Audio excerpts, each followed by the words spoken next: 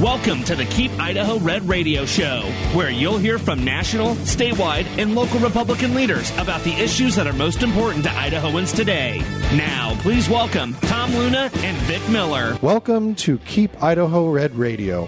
We're listening to KIDO 107.5 FM and 580 AM. I'm Victor Miller, and I'm joined with Tom Luna, and we are going to be speaking to a very good friend of ours, and that is Wendy Horman. Wendy Horman is from District 32. She's in her sixth term.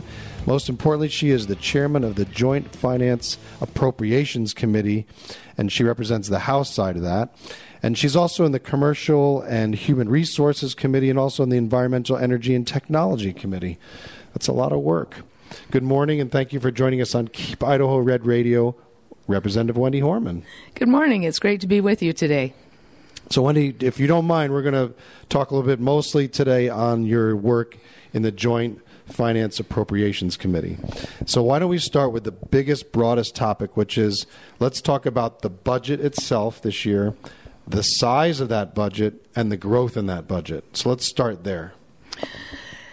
Thanks, Victor. It's great to be here with you today. We are nearing the end of the session, and so we're starting to get some final numbers about what the overall picture looks like for revenues up to the year as well as expenditures. So where we are at now, during the COVID years, we had a lot of federal funding coming into the state, and the lines became blurred between the fiscal years because there was so much federal money passing through. And so we got into this habit of a lot of supplementals, a lot of carryover, and so our numbers became a little bit distorted. So what we tried to do this year, along with co-chair Senator Scott Grow, who's an accountant, as you probably all know, was really start trying to clean up the lines between our fiscal years. So that meant moving budget requests that were supplemental in nature. People were asking for them in the current fiscal year rather than what normally happens is in the next fiscal year.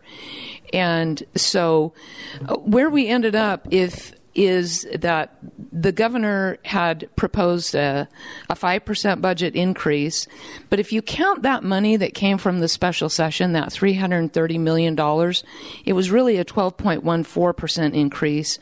And what JFAC did is add just a measly 0.12 to that. And so we're right in line with where the governor's budget was requested. But under the hood of that, there's a lot of, not a lot of differences, but some differences that were putting money in the year where it was actually going to be spent. So let's talk a little bit about when you say let's go under the hood, but let's finish some broad topics first. How many budget bills do you see in JFAC, and how many have already been voted on, and how many are left to be done? Right now, great question. There's about 130 budget bills moving through the system. 27 have been signed. 11 are already in the governor's office waiting for signature. 64 are at some point in the process, and 21 are still waiting for a bill number. You remember Schoolhouse Rock. They still don't have a bill number yet. So there is a lot of work yet to do. Typically, the session is around 12 weeks, and a lot of that is driven by just how long it takes to set the budgets. This year, leadership was trying to get out in 11 weeks, but you can see by the number of budget bills, and these aren't the ones that have been, we've had 2 budget bills go down or be pulled back to committee, or 3, I guess. So that's not even counting for those. This is just the normal budget process. That's just how long it takes our staff to get them to the floor and signed by the governor. We have a very lean staff, only 11 people. And when you're talking about spending, $5 billion, $6 billion, that's 11 staff. It's a lot of work. Our staff works very hard, as does the committee. I think we've only had 4 days in the entire session where JFAC has not met. So it's a very hard-working committee.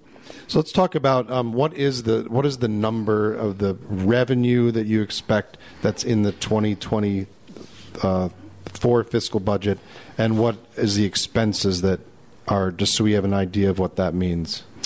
So right now we were looking at 5.7 in total revenues with what the legislature has acted on, and the appropriations are at 5.1 billion.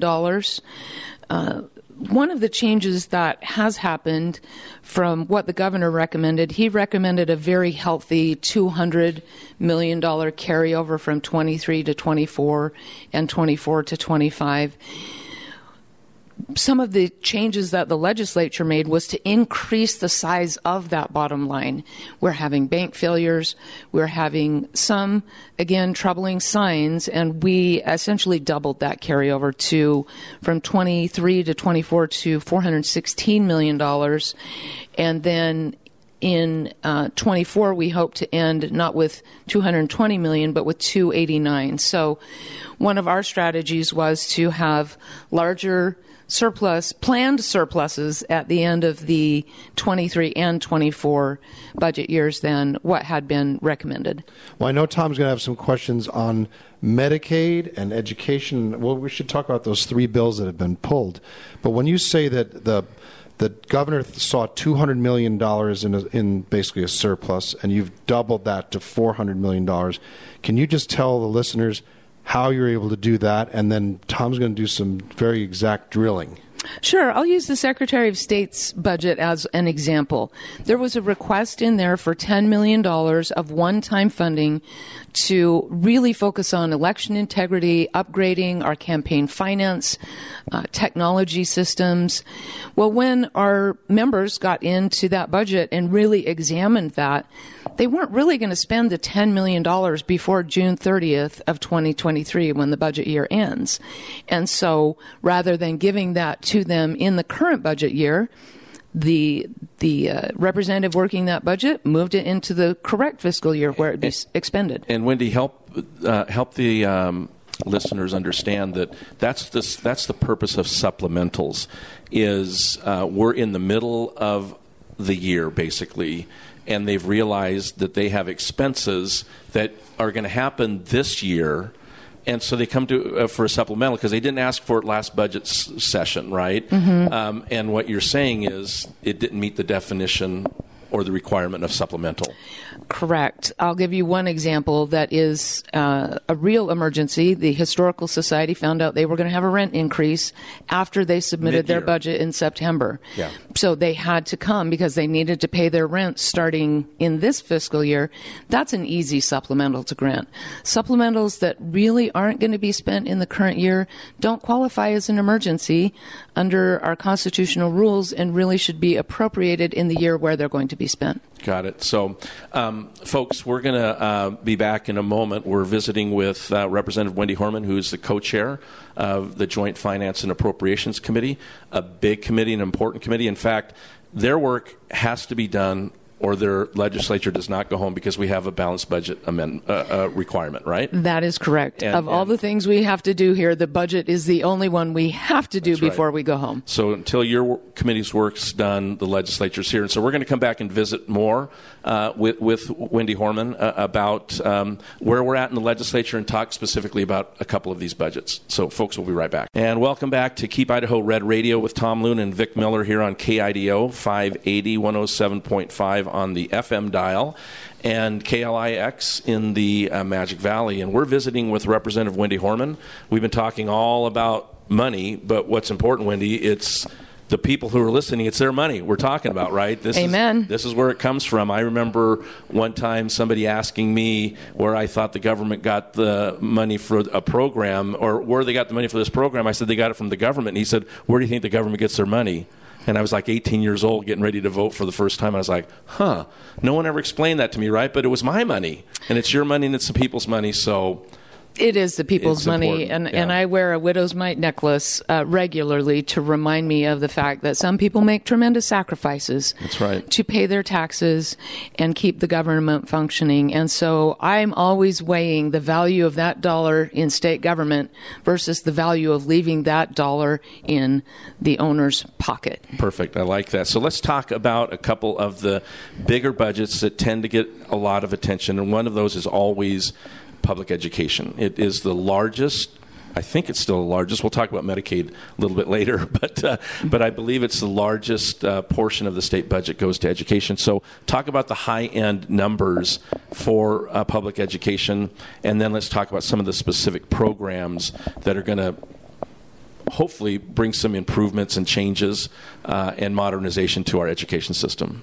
I think you could easily describe the public school budget this year as a property tax reduction budget. We did have a property tax relief bill move forward, but I think this year the public school budget qualifies as a property tax relief bill. It's historic in its amounts and in its percentage increase. So a 16.4% increase in public schools, $380 million, new funding directly in for teacher salaries, classified staff salaries, bus drivers, librarians, those sorts, as well as discretionary funding. So it's really an historic amount in public schools. And I hope that folks, citizens see this and school districts see this and cut back on their levies. So let's talk specifically about that. This is as much in response to the needs of education, but also what you are hearing from voters. Their property taxes are too high. The biggest portion of a person's property tax comes from the local school district, and the school district saying that they have these levies and supplementals because the funding from the state is inadequate. You've responded to that. We have responded to that in spades. If last year we passed a bill where districts used to have to not have to disclose why they were levying, we passed a bill that said they have to now. So if you go back and look at what they put on those, it was oftentimes salaries for teachers and for classified staff. And so right now we have about $215 million out there in supplemental levies. A budget of $380 million essentially says we'll match your $215 million and we'll raise you $165 million. And so really school districts, I hope, will be looking at those things they used to have to levy for, they're not going to need to levy for anymore. So you and I are former school board members. Yes. How important is it for citizens and patrons and parents to go to school board meetings and ask the question that you just posed, right? The legislature has put historical amounts of funding into education to answer the issue of the need for levies and supplementals. Those questions need to be asked at school boards when they're setting their budgets. That's correct. 11 years I spent on the Bonneville School Board, and that's exactly right. We're seeing a 20% increase in discretionary funding, meaning we're just giving them 20% more money to spend on whatever their needs are. The career ladder, I believe, was a 16% increase in teacher salaries, 11% increase in health insurance training. So again, the things people have been levying for are now being covered by the state. Okay. There's also some other things in there that are specific to improving some of the focus in education, like in career education. So talk about some of those things that are also in there that are going to expand opportunities, if you will, for parents and for children. That's a great point. In addition to what's in the public school budget, there is another $200 million outside of the public school budget. So we're approaching $600 million. Some of that is one-time funding, but some of it is ongoing. So, for example, a $20 million request for school safety upgrades, CTE bill with a $50 million price tag that will enable a lot more shop classes and career technical courses in our K-12 system. A charter school revolving loan fund. We know that charter schools do not have access to bonds and levies. To build their facilities. To build their facilities, yeah. And so this is a revolving loan fund that they can borrow out of, but then will replenish it. I wish we were doing something like that with public schools, but that didn't happen this year. You've got a $61 million price tag in the property tax relief bill that's going to go directly to public schools for property tax relief, so they don't have to levy. So all told, we're very close to $600 million this year just for K-12. Well, there's a lot more to learn about that, and we'll see how that plays out and have conversations about it. Let's shift real quick to Medicaid. It's a growing and growing concern. Some of us, a number of years ago, raised these concerns with the commitments that were being made to federal programs that would eventually require more and more state dollars. So talk about Medicaid and the budget and the current where it currently is in the process of being approved. So that was a budget that went down last week. It was a 16% increase, and yet we know there's about 150,000 Idahoans that are on Medicaid that are no longer eligible, but were not able to be removed due to the federal public health emergency. And yet we were still seeing a 16% increase. That didn't go over very well with some members of the House, and that budget was voted down. So we brought it back to committee, received some current numbers from the Department of Health and Welfare of approximately 24,000 people they've inquired with about their eligibility. About 13,800 are actually no longer eligible to receive Medicaid benefits. So we brought the budget back to committee and adjusted it down for at least that number of people who will no longer be on the Medicaid rolls. Now, there is a claims delay. We've all dealt with hospital bills and doctor bills. Sure. So, right, there's a claims delay. We can't immediately remove everyone, but we know at this point today that at least 13,800 are ineligible. The budget has been adjusted to reflect for that reality. That's a process we go through, right? If the House wouldn't have leaned in, there wouldn't have been this another set of eyes put on this expense, and the savings that you just described would not have happened. So this process can be a little clumsy sometimes, frustrating, definitely, but these are the end results when you have multiple eyes and multiple thoughts put into the conversation. Correct. And this budget hearing was held way back in January. And so we didn't have any numbers at that point. We just had estimates. Now we have actual numbers. And so it's a better budget coming back to the floor. We'll see if the floor agrees with us. If they don't, we'll try again. All right. Well, Representative Horman, we're going to wrap this up, but we're going to have you back. 15, 30 seconds. When do you think you're going home, and what's the going home bill, if you will? The going home date was supposed to be March 24th, but again, when you schedule an 11-week session, that's just really tight for just a standard budget process, let alone when budgets don't pass. And so the House has a pretty clean calendar right now. We only have, I think it was about a dozen bills left on our calendar yesterday. I've heard that the Senate has over 100 bills. So I think we're looking at least another week. All right. Well, as soon as this all wraps up, we've gone through the process of the governor signing bills and stuff. We'll have you back on and just do an actual review of where we ended up with surpluses and how different agencies were funded and the impact it's going to have on everyday Idahoans. So, Representative Wendy Horman, we appreciate you always making yourself available to be on Keep Idaho Red Radio, and we appreciate the service you do not only to your district but to the state of Idaho. Thanks, Tom. It's been great to be with you both. Great. And folks, we'll be right back.